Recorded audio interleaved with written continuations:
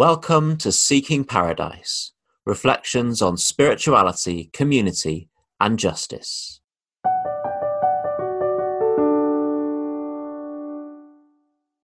A reading from Amy Carmichael. In Tamil, we have a polite word which tells someone who asks for something that we have nothing to give. We have run short of it. Poochiyam.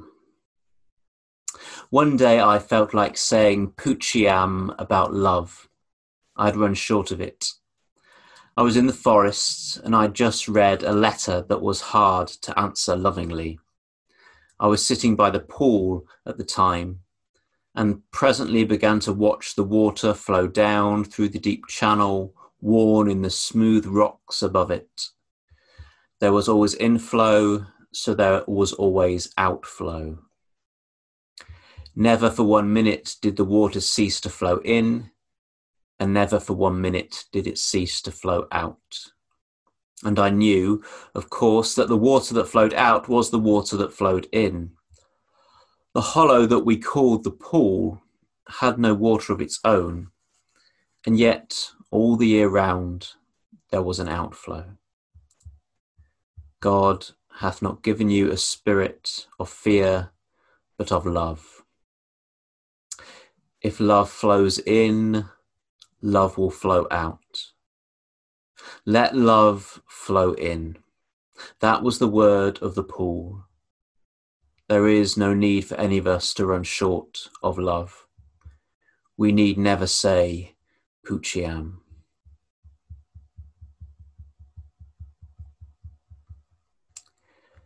And a reading from the Gospel of Mark.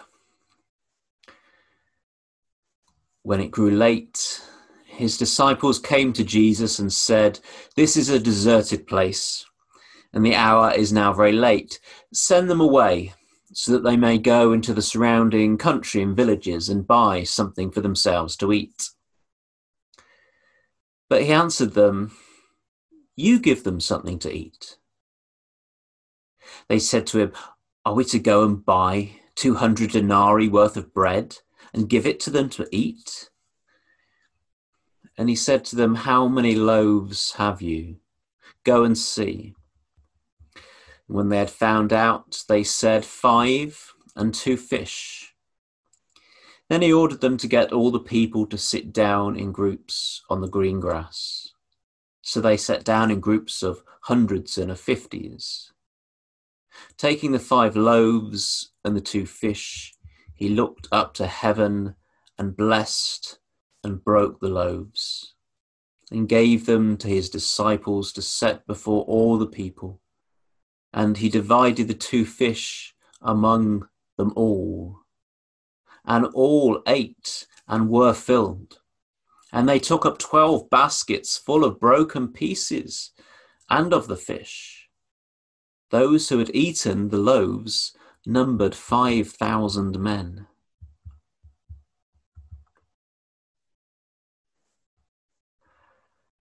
I really love this story.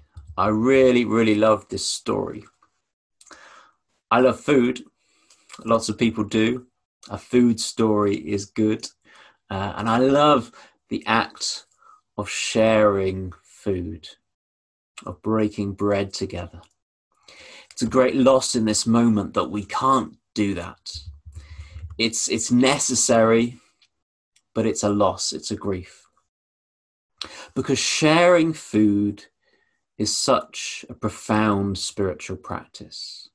To eat together, to break bread together, to share together is so important in creating human community, in making community and making companions. The word companions means someone you break bread with.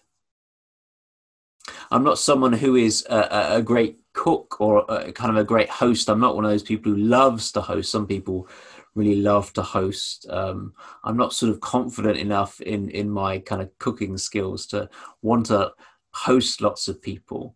But I love being around people who are. And I can help out, I can chop. I like to, if someone else is in charge and tells me to chop something, then I'm in my comfort zone there. I can contribute. But I love that act, and I love being around those people who just love to host and love to feed and love to create community and create companionship in the act of drawing together and eating together. A few months ago, before the pandemic, we had a multicultural breakfast in the Wyndham Street Centre in Riverside, run by Gentle Radical. And there was lots of people that gathered there, and different people contributed different foods. We had kind of Jamaican porridge, which was really sweet, an Indian fried this and that, and just different cultures bringing their food together and sharing and eating together. People from different cultures in the neighborhood coming together, eating together, breaking bread together. It was a beautiful thing. And that's the image I think of when I think about all the times Jesus talked about eating together, and did it, and accepted the hospitality of others, and ate with friends and ate with strangers, and accepted invitations to be fed in homes and on the road. And also, there's something super radical going on in this story, because it's a parable of economics. Economics means the household, the running of a household, of how we are in the ordinariness of how we manage a household, including the food, but then we apply it to the whole of the world, the whole of our society, how we're holding the household of beloved community together. And it's such a powerful economic parable. Because what happens is the disciples say, there's not enough. Send the hungry people away. And Jesus says, no, you feed them.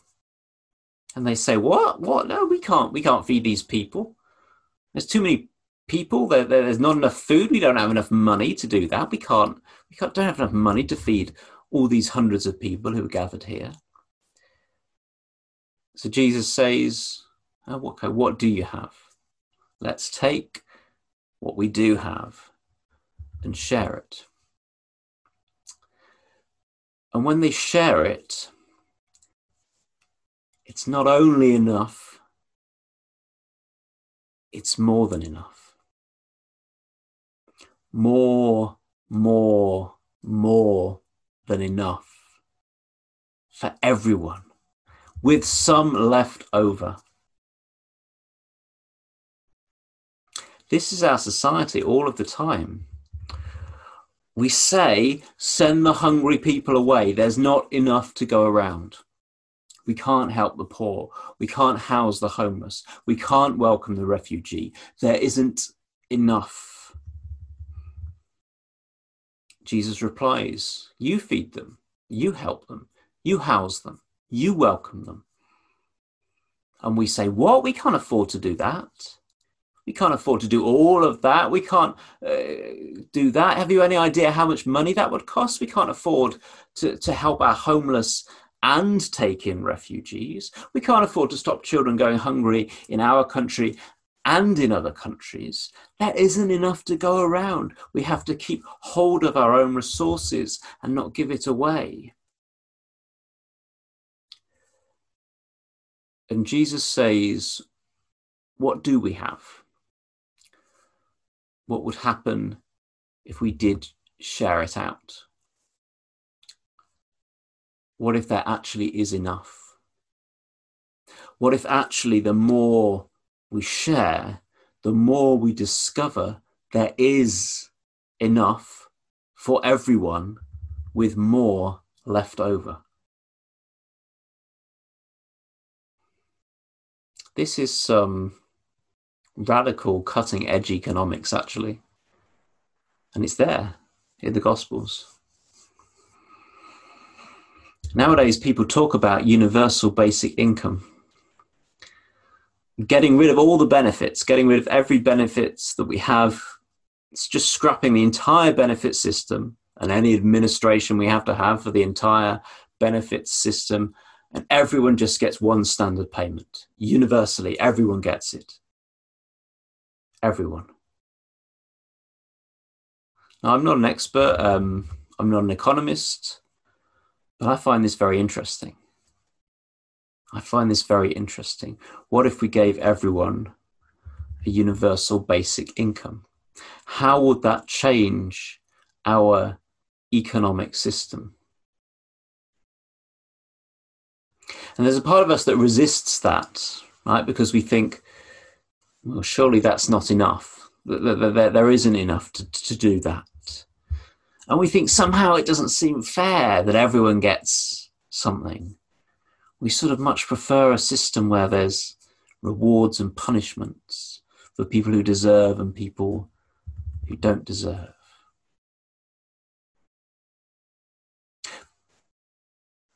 But what if there is enough?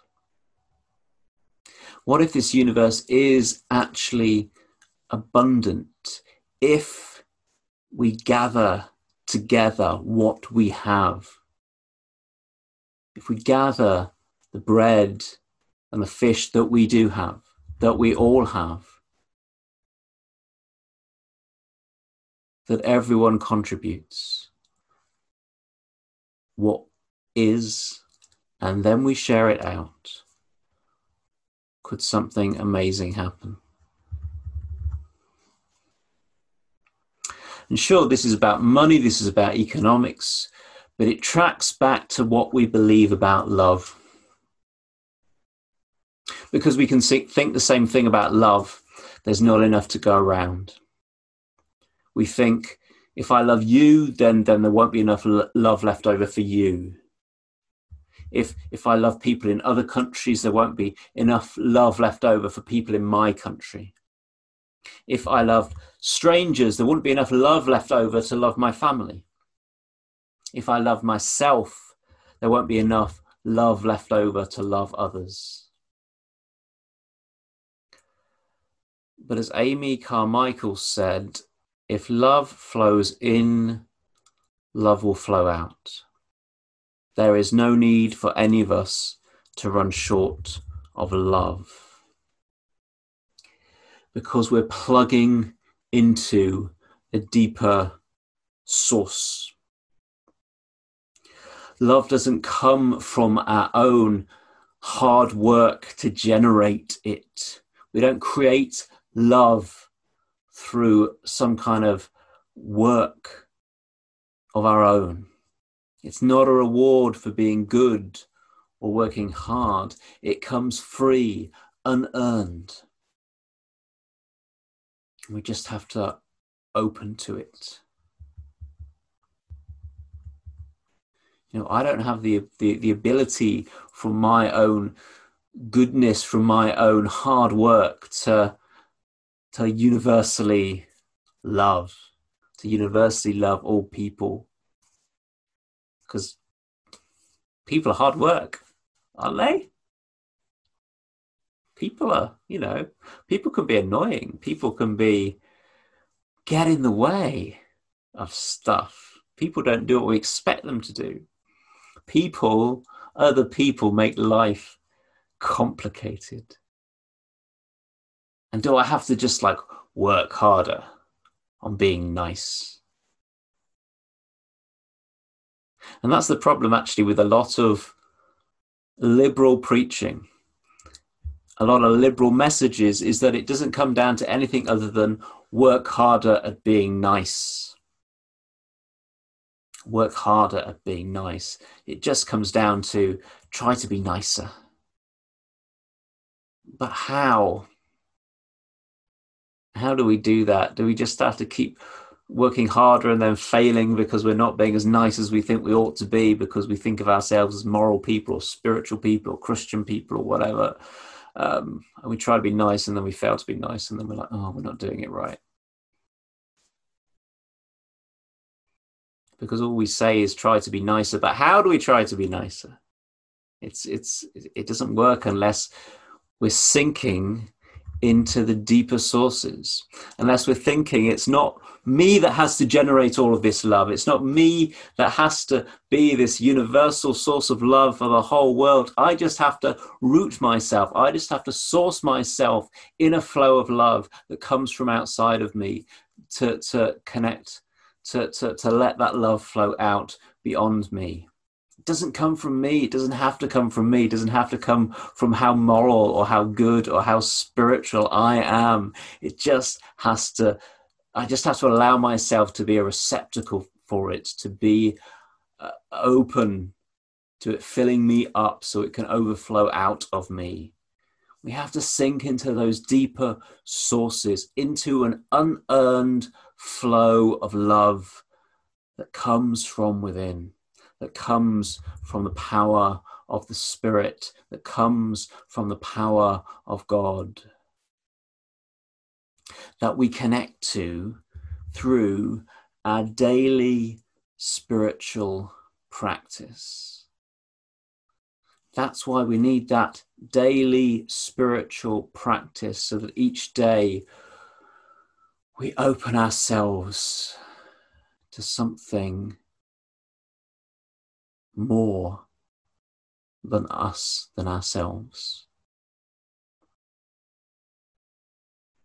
But if enough of us started operating out of that abundance, and we believed in abundance and not scarcity, if we believed that the universe is abundant rather than scarce with its love, with its resources, and if we applied that imaginatively to our politics, to our economics, what a difference that would make. What a difference that would make to the world. There is enough. Bless the bread. Share the fish. There is enough. Pass it around. Give to your neighbor. There is enough. Take up the leftovers. Give out more. There is enough. There is enough.